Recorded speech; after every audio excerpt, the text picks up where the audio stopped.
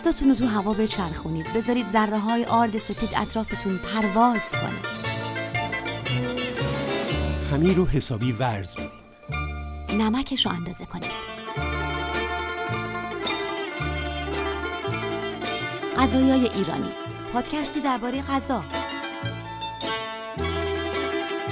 زنان و آشپزی، مردان و آشپزی.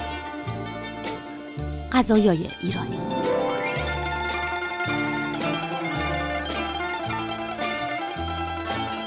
به روز 4 چو بنهاد خوان، خورش ساخت از پشت گاو جوان. بدو اندرون زعفران و گلاب، همان سال خورده می و مشکناب.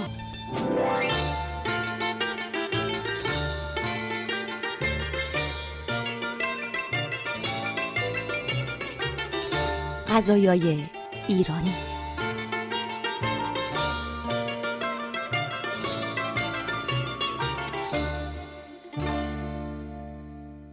به قسمت سوم غذایای ایرانی خوش آمدید. من فهیمه حیدری هستم و خیلی ذوق زده‌ام از اینکه تا اینجای کار غذایای ایرانی رو دوست داشتید. این هفته همینطور که برنج قیمه نثار رو میسازیم، من دوست دارم از کلمه ساختن استفاده کنم، مثلا برای غذا، برای زندگی یا برای شعر. پس همینطور که برنج قیمه نثار رو میسازیم، از مادرانگی و غذا هم حرف میزنیم، از غذای مامانمون.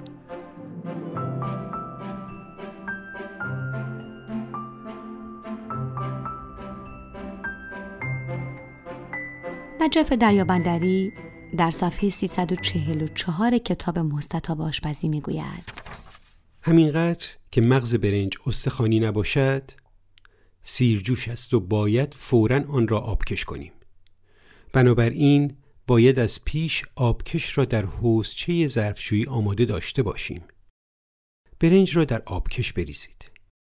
این کار باید با چابکی انجام گیرد تا برنج دو هوا نشود. جلد اول کتاب مستطاب آشپزی روی میز بازه. بیرون پاییزی بی‌شباهت به همه پاییزهایی که در عمر دیدم در قاب پنجره می درخشه. سال کروناست و من یادم میاد که همین چند ماه پیش رادیو روشن بود. دریابندری، نویسنده و مترجم ایرانی، امروز دوشنبه 15 اردیبهشت در سن 90 سالگی در خانه خود در تهران درگذشت. آقای دریابندری متولد سال 1308 در آبادان است و آثار برخی از نویسندگان مشهور جهان از جمله مارک توین و ارنست همینگوی را به فارسی ترجمه کرده است. و همچنین مؤلف کتاب پرفروش مستطاب آشپزی با همکاری همسر فقیدش فهیمه راستکار است. چاپ اول مستطاب آشپزی رو در دست دارم، همراه با همه لکه های غذا پختن و تجربه و عطر و اجاق که از 20 سال پیش که نشر کارنامه کتاب رو برای اولین بار منتشر کرد روی جلد این کتاب و هر صفحش به جا مونده.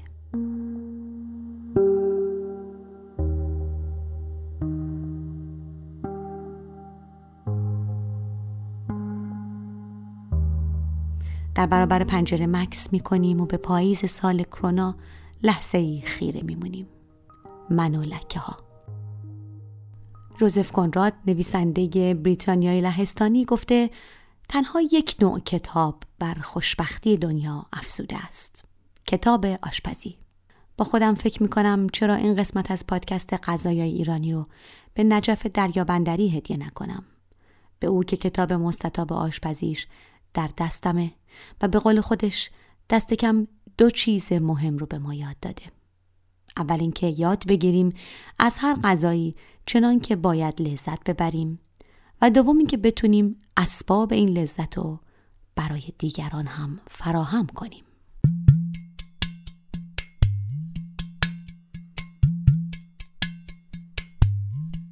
شاید در بعضی جاهای جهان برنجی به خوبی برنج ایران از خاک بروید، ولی به جرأت میتوان گفت در هیچ آشپزخانه‌ای برنج را به خوبی آشپزخانه ایرانی از آب در نمی آورند.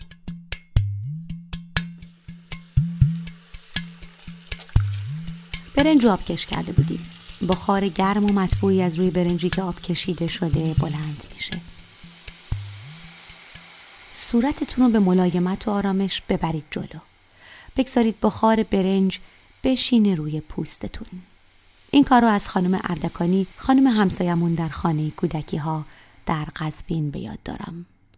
صورتش رو میگرفت روی بخار برنج، گونه هاش گل میانداخت و میگفت خوبه، ویتامین داره. درست هم میگفت. بعد از آبکش کردن برنج صورتش شکوفاتر میشد. نادر میرزا قاجار در کتاب خوراک‌های ایرانی به فارسی سر فصلی نوشته با عنوان در شناختن پلاو که از برنج و دیگر چیزها پزند. در همین فصل میگه در ایران زمین خوراکی به هزین نبود. بباید دانست که برنج دانه است شناخته شده، به تازی آن را ارز گویند. پیشوایان ما برنج را ستودند و به جای فرمودند که بر بیماران دهیم و نخست این دانه از هندوستان به جهان پراکنده شد. کمی از برنج رو در کاسه کوچکی با زعفران دم کشیده و کمی ماست مخلوط کنید. 1 نصف لیوان گلاب معطر به مایه اضافه کنید. در افزودن عطر و رنگ به غذاها سخاوتمند باشید. به جای گلاب ممکنه عرق بهار نارنج به برنجتون اضافه کنید یا حتی عرق هل. مایه‌ای که به دست میاد هرچی که هست باید به رنگ خورشید باشه در آفتابی ترین روزهاش. کف دیگ برنج‌پزی از قبل کمی روغن ریختید و حالا مایه برنج خورشید رنگ رو در اون پهن می‌کنید. ضخامتش به سلیقه شخصی شما در ته‌دیگ بستگی داره و ته‌دیگ که ای بسا از نقص‌ترین فرآورده‌های آشپزخانه ایرانی است. دربارش حتما در غذایای ایرانی حرف خواهیم زد. حالا اما بقیه برنج آبکش شده رو روی خورشید قشنگ کف قابلمه بریزید، شعله رو تنظیم کنید و بذارید برنج دم بکشه. من از دمکنی استفاده نمی کنم.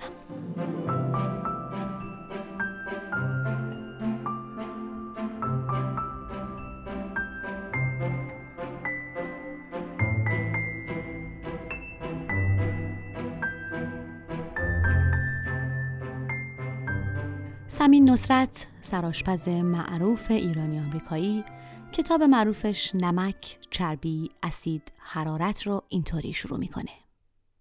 بچه که بودم فکر میکردم نمک فقط مال نمکدون روی میزه و نه هیچ جای دیگه. ما هیچ وقت به غذا نمک نمیزدیم. وقتی هم که عمه زیبا خانه ما بود و سر شام روی پلو زعفرانیش نمک میپاشید، من و برادرم زیرزیرکی میخندیدیم. برای من نمک یک جورهایی با ساحل مرتبط بود، جایی که من همه بچگیمو گذروندم. ساحل اقیانوس آرام، ساعات طولانی در آب و قلب قلب آب اقیانوس خوردن وقتی که ناگهان موجی عظیم سر می رسید و من حواسم نبود. برادرم دنبالم می کرد و روی شنهای پوشیده از جلبک ساحل می دویدیم و می دویدیم. جلبک های عظیم ساحلی پاهامو قلقلک می دادن و مزه شوری رو تجربه می کردم.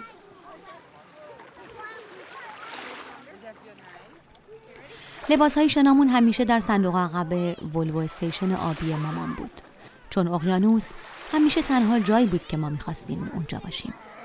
مامان چست و چابک بساط چتر و زیرانداز رو در ساحل راه میانداخت و همزمان ما ستا رو میفرستاد به دل دریا. کیش کیش کیش کیش. اونقدر در آب میموندیم تا از گرسنگی هلاک بشیم. بعد از اون دور دنبال چتر مامان در ساحل میگشتیم. چتری به رنگ سفید و قرمز مرجانی، تنها چشماندازی که ما رو دوباره به سوی مامان راهنمایی میکرد. مامان یه جورایی همیشه میدونست که خوشمزه ترین چیز وقتی که ما احساس گرسنگی میکنیم چیست. خیار ایرانی با پنیر فتای گوسفندی پیچیده در نان لواش. کنارش هم یه مشت انگور یخزده خنک یا برشی هندوانه یخ که تشنگیمونو فرو بنشانه. وای که چقدر این لقمه وقتی که آب شور دریا از روی موهای فرفری هنوز خیسم چکه میکرد خوشمزه بود. تردیدی ندارم که مزه اقیانوس جادویی به آن لقمه میافزود. با این حال تازه سالها بعد که کارمو در رستوران شپنیز شروع کردم اون موقع بود که فهمیدم چرا اون لقمه ها اونقدر خوشمزه بودن. به خاطر نمک بود. نمک اقیانوس.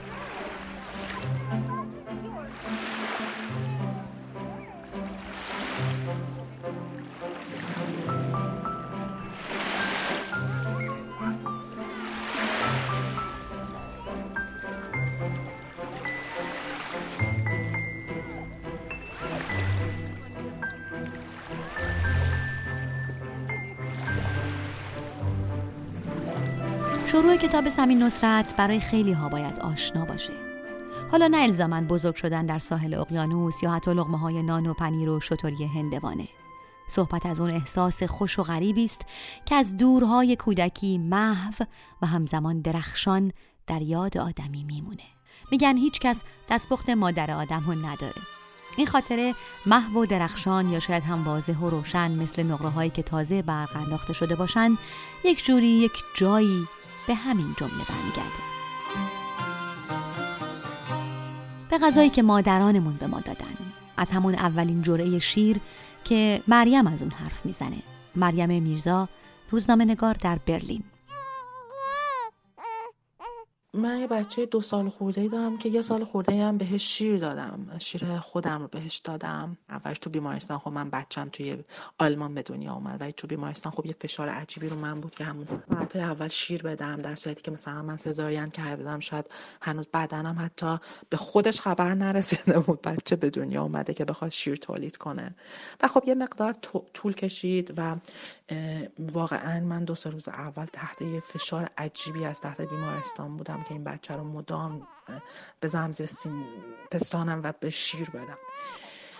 ولی هرچند اون روزهای اول خیلی سخت بود و خیلی از اون ماماهای بیمارستان من میگفتن که تو بری خونه حالت بهتر میشه و اصلا این قضیه بعد متفاوت میشه، شیر دادن خیلی آسون تر میشه برات. یعنی اونام خودشون هم میگفتن این استرس اولیه ممکنه تو رو اذیت میکنه الان، و واقعا تو خونه همه چی متفاوت بود. خب شیر دادن رو من شخصا خیلی دوست داشتم و ارتباط خاص و یگانه‌ای بین خودم و بچم میدیدم.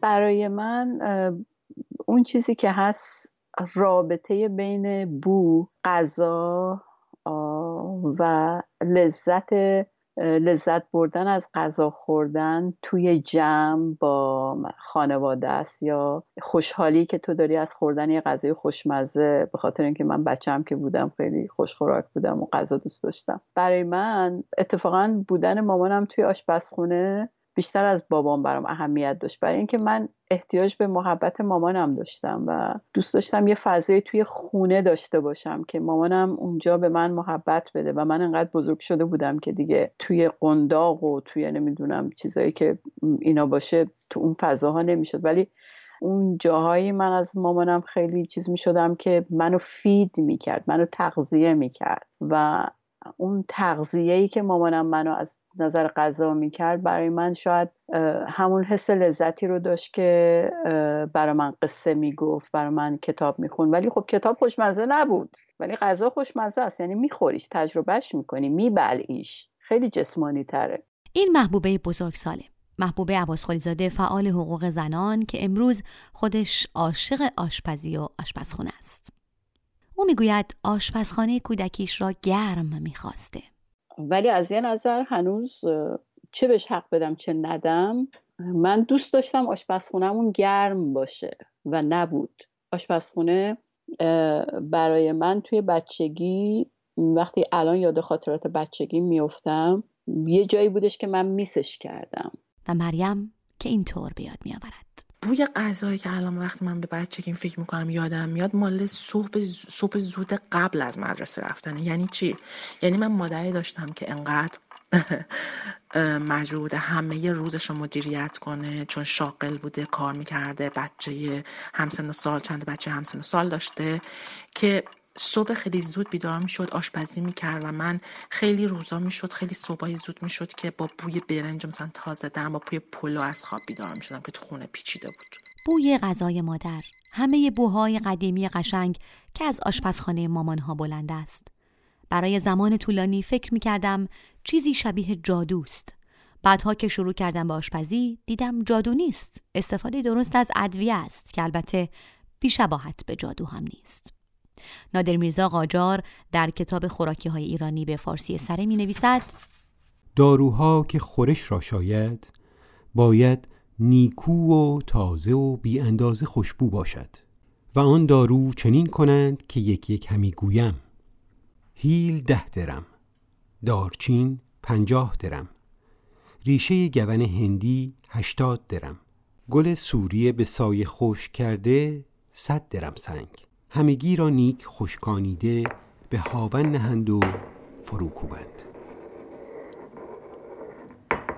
و نیک بیزند که نرم گردد و به جایی از آبگینه یا چینی ریزند. استیم همواره استوار کنند که بوی ستوده آن تباه نشود. و مرا رای این است که دارو به اندازه 7 هفته کوبند و به کار برند، پس به تازگی کوبند. از جادوی ادویه که موقتاً بگذریم، حقیقتاً رابطه عشق مادری و غذایی که انتظار می رود مادر روی میز بگذارد چیست؟ حسین قاضیان، جامعه شناس. ببینید این خیلی برمیگرده به ریشه های تاریخی زندگی اجتماعی بشر و اگر بخوایم یه مقایسه خوبی بکنم میشه این رو از تفاوت بین مادر شدن و مادری کردن شروع کرد برای توضیحش. به این معنی که ما میدونیم زنان لحاظ زیستی به دلیل داشتن رحم امکان مادر شدن دارن. خب ما به اون تکنولوژی امکان داده که رحم رو فقط دیگه منحصر در زیست زنانه نکنیم، ولی ما میدونیم به لحاظ تاریخی اینطور نبوده. یعنی همیشه وجود رحم و امکان و قابلیت زیستی مادر شدن برای زنان این تصور رو پیش اومده که اونا غیر از اینکه مادر میشوند باید مادری هم بکنند، یعنی نقش والد مادر رو اونها باید ایفا بکنن، در حالی که خب ممکنه در دوران اولیه‌ای که بشر لحاظ تغذیه نوزادش متکی به شیر مادر بوده این معنایی داشته، ولی به مرور که تکنولوژی غذایی پیشرفت کرده دیگه وابسته به شیر مادر نبوده، اما کماکان اون نقش باقی مونده. یعنی هنوز تصور این هست که چون زنان بچه ها رو به دنیا میارن بنابراین وظیفه مادری کردن هم دارن. اینجا مادری کردن در واقع والدگریه و ربطی به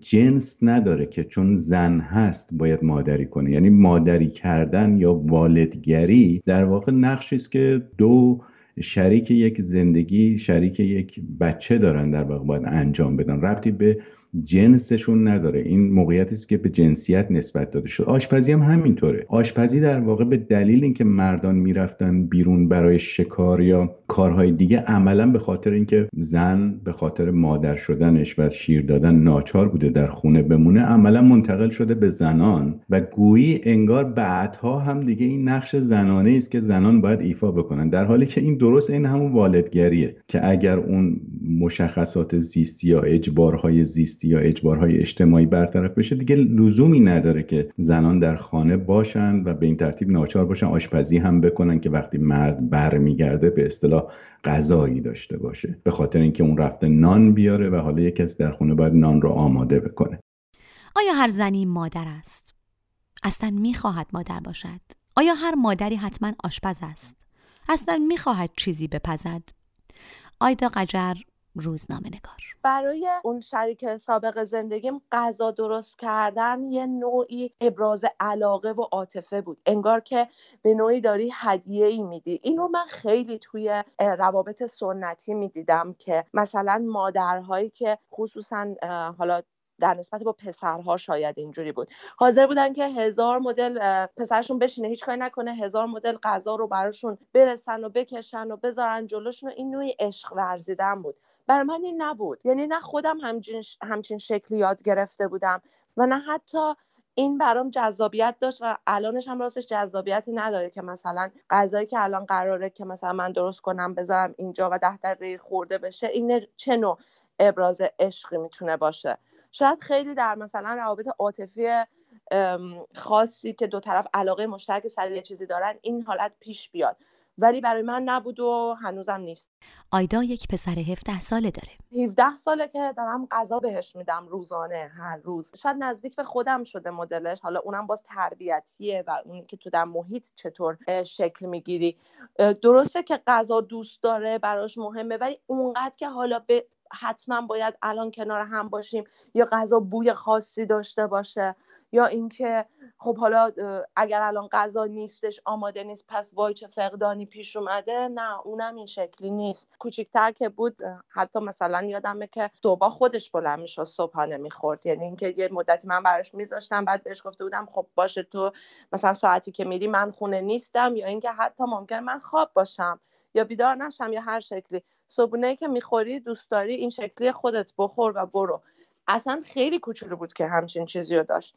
یا اینکه مثلا وقتی که سفرهای کاری هستم یا نیستم، خودش همیشه از پس خودش برمیاد خرید کردن، غذا درست کردن. الان مثلا برنج و ماکارونی و همه اینا رو خودش بلده که درست کنه و خیلی راحت از پس خودش برمیاد. البته خب اتفاقای عجیب و غریب هم میفته. مثلا یه بار سفر بودم، میخواسته برنج رو توی پلو پز درست کنه، بعد بر من عکس فرستاد، گفت این چرا برنج از زیرش میریزه. بعد نگاه کردم دیدم خب اصلا قابلمه پلو پزو نذاشته توی دستگاه و همینجور برنج آبو ریخته و از سوراخ‌های زیرش اومده بیرون. ولی خب هیچ وقت مثلا باهاش برخورد نکردم که چرا اینجوری شد یا تو یاد نگرفتی یا فلان. منم باهاش خندیدم، گفتم مثلا ممکن بوده خطری داشته باشه، شما آوردی خطر نیومده، خب حالا اینو مثلا فلان کارو بکن، بذارش اونجا بشورش یا بندازش دور و حالا میتونی کار دیگه یا بکنی. نیمای شاعر یک روز در هفته هم به بچه‌ها درس میده. اینجا کلاس درس نیماست با دانش آموزانش. عزیزم تو آشپزی کردن رو دوست داری؟ بله. چه غذایی رو بیشتر همه دوست داری؟ هر مدل سوسیسی دوست دارم. هر مدل سوسیسی. کی بیشتر تو خونتون آشپزی میکنه؟ من. تو؟ همتون آشپزی میکنین؟ کی بیشتر؟ من. تو؟ چه غذایی رو بلدی درست کنی؟ تو هم ماکارونی درست کنی. چطوری درست میکنی ماکارونی؟ ما اول اگه بخوایم پنکیک درست کنیم با آرد شروع میکنیم. با آرد. توی خونه شما کی بیشتر آشپزی میکنه؟ بابام. بابات آشپزی میکنه؟ چه غذایی رو بیشتر از همه درست میکنه؟ هر جوری که میخواد. تو بیشتر چه غذایی رو دوست داری؟ مکنچی. تو چه غذایی رو بیشتر از همه دوست داری؟ سبزی پلو با ماهی. کی بیشتر درست میکنه غذا تو خونتون؟ من. تو درست میکنی؟ من. مامان و بابا چطور؟ بعد از که حرف تموم شد باید بری اون بالا. باشه میرم اون بالا. آسیه میگوید احساس بچه‌ها به غذا پختن مادران یا آن رابطه عجیب و عمیق با دست پخت مادر محصول جامعه است، محصول فرهنگ و آنچه که در فرهنگ یاد میگیریم. شما وقتی میتونی مادرت رو قضاوت بکنی که بوی قرمه سبزی خانه همسایه رو شنیده باشه یا به دماغت خورده باشه یا وصفش رو از بچهای همسایه شنیده باشه، وگرنه اگر مقایسه نباشه که همچین توقعی پیش نمیاد. میخوام بگم این یعنی فرهنگ، این یعنی سنت، وگرنه همین در جامعه‌ای که همه مادرانش ممکنه شاغل باشن اصلا چنین توقعی وجود نداره، اون بچه هم چنین توقعی نداره. شاید مریم هم به همین چیزها فکر می‌کند وقتی میگوید حالا که خودش بزرگسال و مادر و مهاجر است، هرچه گذشته سعی کرده تا از به یاد آوردن مادرش با بوی غذا پرهیز کند. مریم میرزا، روزنامه‌نگار. یه مقدار از اون تعریف رایج خیلی‌ها که به خصوص وقتی مهاجرت میکنن خیلی توی شبکه‌های اجتماعی مینویسن که مثلا بوی غذا اونا رو یاد مادرشون میندازه، یا وقتی دلتنگ مادرشونن واقعا دلتنگ اون عطر غذایی ان که مادرشون درست میکرد. برای من یه مقدار این متفاوته و یه ذره حتی توی این سالهایی که خارج از ایران بودم وقتی با یه همچین تعریف‌های مواجه میشدم حتی برام اذیت کننده بوده یه سری جاها، به خاطر این احساس میکردم که یه بخش بزرگی از این که همه مادرای ما آشپزی میکردن، من اصلا اینو در نظر میگیرم وقتی این جواب میدم که آشپزی بسیار کار مفرح زیبای رنگارنگ و واقعا اصلا منحصر به فردیه، ولی در عین حال وقتی که تو اجباری داشته باشی که از طرف جامعه، خانواده، اقوامی، حالا هر چیزی اون کار تو محسوب بشه، خب شکلش فرق داره. یعنی واقعا دیگه اون چیزی که ما مثلا توی آشپزی‌های مدل اینستاگرامی میبینیم کمتر هست و بیشتر شکل یک فرآیند روزمره برای گذران زندگیه که تو مجبوری این کارو بکنی و کسی دیگه جز تو نیست و تو اگر انجام ندی تازه بازخواستم میشی.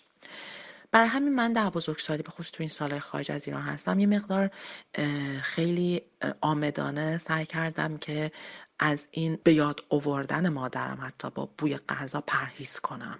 او از شهبانو خانم میگوید خود منم بعضی موقع وقت غذایی میپزم مثلا درش رو برمیدارم در قابل من یه بوی عطر عجیبی میزنه بیرون میگم که ای شهبانو خانم، یعنی یاد مادر بزرگم میافتم بیشتر و مادر من برای من تو ذهنم با اینکه غذاش عطر خاص خوشی داشت و از همون شهبانو خانم آشپزی رو خوب یاد گرفته بود، ولی جور دیگه‌ای به یاد من میاد. مادرهامان، مادر بزرگهامان و همه زنان پشت سر آنها تجربهشان از مادری و آشپزی ای کاش که جایی ثبت می شد. ای کاش آن چیزی که آسیه از آن با کلمه انقلاب در زندگی یک زن یاد می کند جایی ثبت می شد. مادر شدن و آشپزی چه مسئولیت خطیریه واقعا. تجربه که خودم توی این زمینه داشتم تجربه بود که اون وسط با یه انقلاب مواجه شد. یعنی شما اونقدر به هم ریخته هستین، اونقدر پریشانی که یه موجود جدیدی هست که فکر میکنی فقط به تو وابسته است. یعنی اصلا اگه 2 دقیقه چشم ازش برداری ممکنه بمیره و در این شرایط ازت انتظار میره که چایی دم باشه، برنج مثلا سر نره، نمیدونم غذا سر جاش باشه و خب تو نمیتونی به همه این کارا برسی، اصلا امکان نداره. مشکلات از اونجا شروع میشه. خب این نیاز به تربیت، جامعه ما جامعه بی تربیتیه در حوزه جنسیت. ما مردان و زنانمون، حتی پدران و مادرانشون و همسایه هاشون، کل جامعه باید یک بار دیگه تربیت بشه در این زمینه. اتفاقی که البته حسین قاضیان جامعه شناس خوشبینانه میگوید تا حدی افتاده. او میگوید با تقسیم امر مادری یا والدگری در بسیاری از خانواده‌ها تغییرات در جاهای دیگر هم رخ داده و میدهد. میبینید که والدگری عملاً داره در خیلی جا تقسیم میشه. شما شاید 20 سال پیش نمیدیدید، مردان کمی رو میدیدید که بچه ها رو بغل کنن یا کالسکه رو برونن یا نمیدونم کهنه بچه رو عوض کنن، پوشکش رو عوض کنن. ولی کم کم اینا که در واقع فنون والدگری هست و ربطی به جنس نداشته و بلکه ربطی به جنسیت داشته، میبینید که عملا داره تغییر میکنه. بنابراین اینطور نیست که واقعا تغییر نکرده باشه. در مورد آشپزی هم همینطوره. اصلا اینکه موقعیت آشپزخونه داره ضعیف میشه، آشپزخونه ها دارن کوچیک میشن، غذا به بیرون واگذار شده، از درون خونه داره میره بیرون، مثل بسیاری از کارکردهای خانواده که از بین رفته، مثل کارکرد آموزش، مثل کارکرد بهداشت، کارکرد تامین اجتماعی، کارکرد خانه بزرگسالان، اینا خیلیش از خونه رفته بیرون. آشپزی هم به مرور داره از خونه میره بیرون. یعنی آشپزخونه از مرکزیت معماری خونه بیرون اومده، کوچیک شده، وظیفه تامین غذا به واحدهای بیرون داره داده میشه، یعنی به دست بازار سپرده میشه. برای همین هم شما میبینید که صنعت غذایی اهم از تولید و فراوری مثل رستوران ها و کافه ها و بوفه ها و اینا خیلی گسترش پیدا کرده. من فکر کنم این تغییرات داره رخ میده، ولی چون پدیده تأخیر فرهنگی یک پدیده جدی هست، ما در این مورد همیشه دیرتر از تغییرات عینی و واقعی و تکنولوژیک واکنش نشون میدیم و طول میکشه تا اون کلیشه ها ضعیف بشن. من فکر کنم یکی از دلایل دوامش هم البته قدرتی است که مردان دارن در ساختن اون برساخته های اجتماعی که اون نقش های جنسیتی رو بین زن و مرد توزیع میکنه. چون مردان به هر حال از این موضوع سود بیشتری میبرن که زنان آشپزی کنن یا زنان مادری کنن. هر دو به سود مردانه، چون هزینه های اونها رو کم میکنه. البته که تغییراتی رخ داده. تحول زندگی اجتماعی، خانواده هایی که زوجهای تشکیل دهنده آن هر دو بیرون از خانه کار میکنند و پول در میآورند و در نتیجه وقت کمتری که همه اعضای خانواده دارند، همه اینها سبب شده ای بسا اصلا دیگر در بعضی از خانواده ها هیچ عضو به خصوصی مسئول سیر کردن شکم بقیه نباشد. به قول نیما، غذا و آشپزی با هر روز از زندگی روزمره هر فرد گره خورده. کلن انقدر غذا خوردن و آشپزی کردن گره خورده به زندگی روزمره ما و یک زمان شاید ویژه‌ای رو در روز از ما بگیره و ما رو به خودش مشغول کنه، خب همه اینا این اهمیت رو دوچندان میکنه و اینطوری میشه که خب غذا در نهایت یک ارتباط خیلی نزدیک و خاصی با آدم برقرار میکنه. نیما البته در قسمت قبلی غذای ایرانی گفته بود که آشپزی نمیکنه. آشپزی در خانه اونها کاری است که بیشتر به همسرش رامین مربوطه. با این حال نیما هم گاهی غذاهای روی میز میگذاره. دستپختش هم بد نیست. مثلا ماکارونی میپزه به شیوه خودش. مثلا دوست دارم که از سبزیجات مختلف مثل کرفس، مثل گوجه، مثل سبزیهای خشک، شیوید و بادمجون خیلی دوست دارم که استفاده کنم. همراه حالا گوشت یا بدون گوشت تفت میدم و بهش ادویه اضافه میکنم. درجه تندیش خیلی مهمه چون من خودم طعم تند رو خیلی دوست دارم، نه اونقدر که اذیت کنه اما اونقدری که مزه ویژه تندی احساس بشه.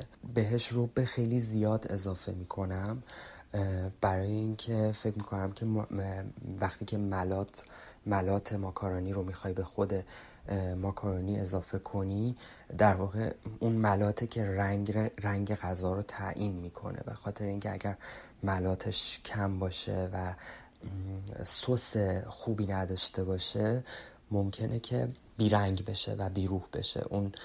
و دوست دارم که خیلی قرمز و که چقدر آدم ها وقتی در حال ساختن چیزی هستن زیباترن. ساختن یک شعر، ساختن یک خانه، ساختن یک بشقاب غذا به مثابه نقاشی با همه جزئیات شگفت‌انگیز و رنگ‌ها و سایه روشن‌هاش.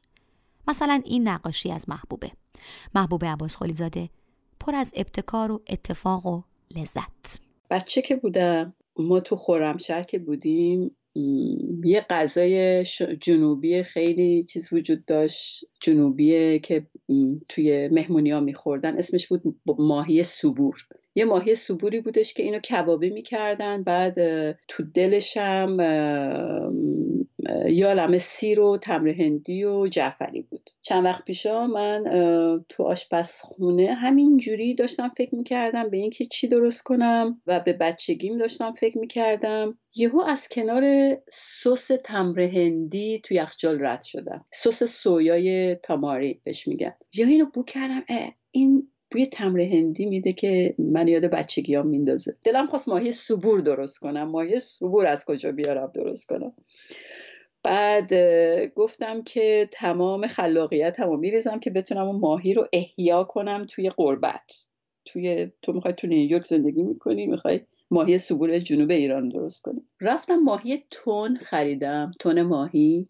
بنابراین یه تیکه تن ماهی شما داشته باشین، نه کنسرو، تن ماهی. یه سسی درست کردم که این سس نصف استکان سس تمر هندی، 1/4 سرکه برنج، یه مقدار زیادی چیلی یا همون فلفل قرمز، حدود 10 تا سیر، یعنی سیر خیلی فراوون توش آسیاب میکنیم میریزیم و روغن زیتون زیاد. اینو که هم بزنی یه مایه بهت میده، در واقع سسشه که اون تن ماهی رو توش میذاریم مرینیت بشه. چی میگن مرینیتو؟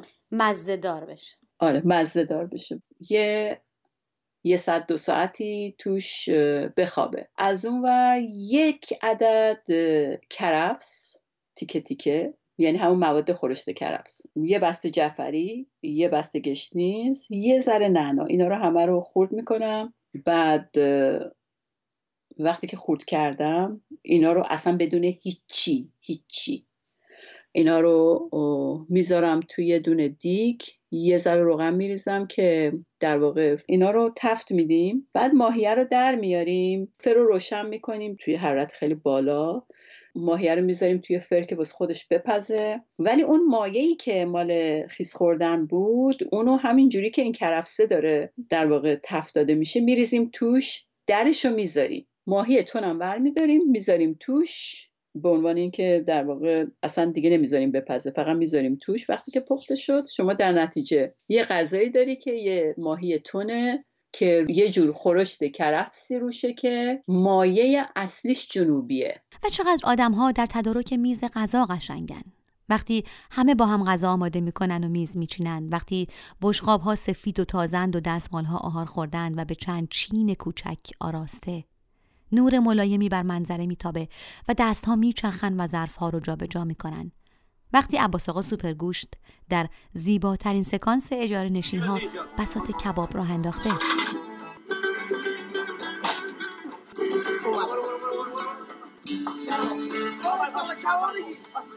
بگی کبابو بپوش این کباب حاضر من پلو رو بکشم. آی قندی آی سعدی بگی ببینم کبابا حاضره چلو رو بکشیم. میگه کبابا حاضره چلو رو بکشم. حاضره بگو بکش. میگه بکشه حاضره. میگه بکش. آی قندی کبابا چه نریخته که. میگه کبابا نریخته که. نریخته بکی من کشته. میگه بکی مگه چند برش لیمو، نعنای تازه در جام آب آهسته میرقصند. کسی نمک میخواد، کسی یک ملاقه سوپ میریزه، یه نفر تعارف میکنه که بفرمایید. همه همزمان حرف میزنن. بابا بشینید حرف بزنید، میتونیم با هم کلی شوخی کنیم، میتونیم هر کسی یه چیزی بگه، این پروسه رو طولانی کنیم، بذاریم ازش لذت ببریم. ولی متاسفانه ما فرهنگی داریم که به لحاظ سنتی میگن که از کوچیکی به ما میگفتن که سر غذا حرف نزنید. مثل جواد منتظری، نیما هم سر سفره صحبت کردن، معاشرت کردن و تفریح کردن رو ستایش میکنه. بعد از مهاجرت هم حتی مفهوم غذا خوردن و آشپزی کردن برام خیلی عوض شد، به این دلیل که من فکر میکنم که اصلا ما فرهنگ غذا خوردنمون خیلی متفاوت بود با فرهنگی که اینجا رواجه. گاهی وقتا اینجا میز شام خیلی اون دیالوگ هایی که بینش برقرار میشه خیلی اهمیت داره.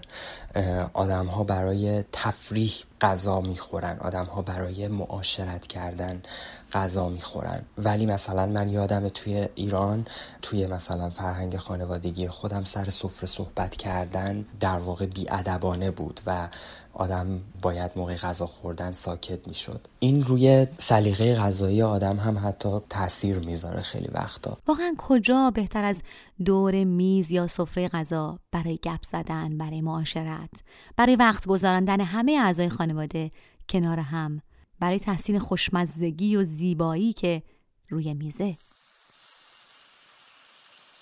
مایه اصلی قیمه نثار ما هم حالا کم کم آماده است. برای آجیلی که روی غذا میخوایم بریزیم، خوشبوترین گلابتون رو بیرون بیارید. ظرف اگر مس باشه که چه بهتر. روی حرارت ملایم گلاب و زعفرون دم شده رو با هم یکی کنید. بقیه خلال بادام و پرتقال رو بریزید توی مخلوط شگفت‌انگیز گلاب و زعفران. 1 قاشق هم شکر، نه بیشتر. بگذارید 1-2 دقیقه همه به هم آنس بگیرن، خو کنند و یکی بشن. مزه ها با هم قاطی بشه. اصلا بگذارید با محصول خودتون روی اجاق یکی بشید. مثل تیتای مثل آب برای شکلات. تیتا احساس گمگشتگی و تنهایی میکرد. مثل آخرین دلمه فلفل آغشته به سس بلوط که در بشقاب مانده.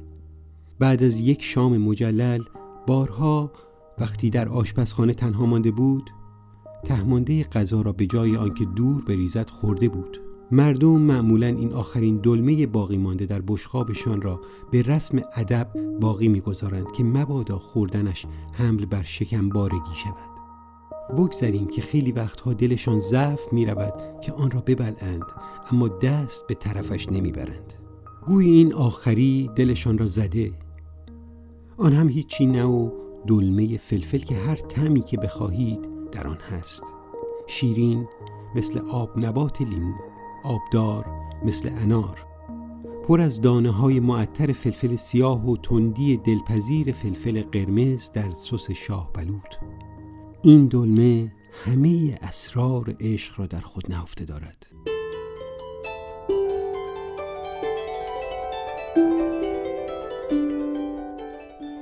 این مخلوط قشنگ پر از طعم و شگفتی رو بذارید کنار تا قسمت بعدی غذایای ایرانی.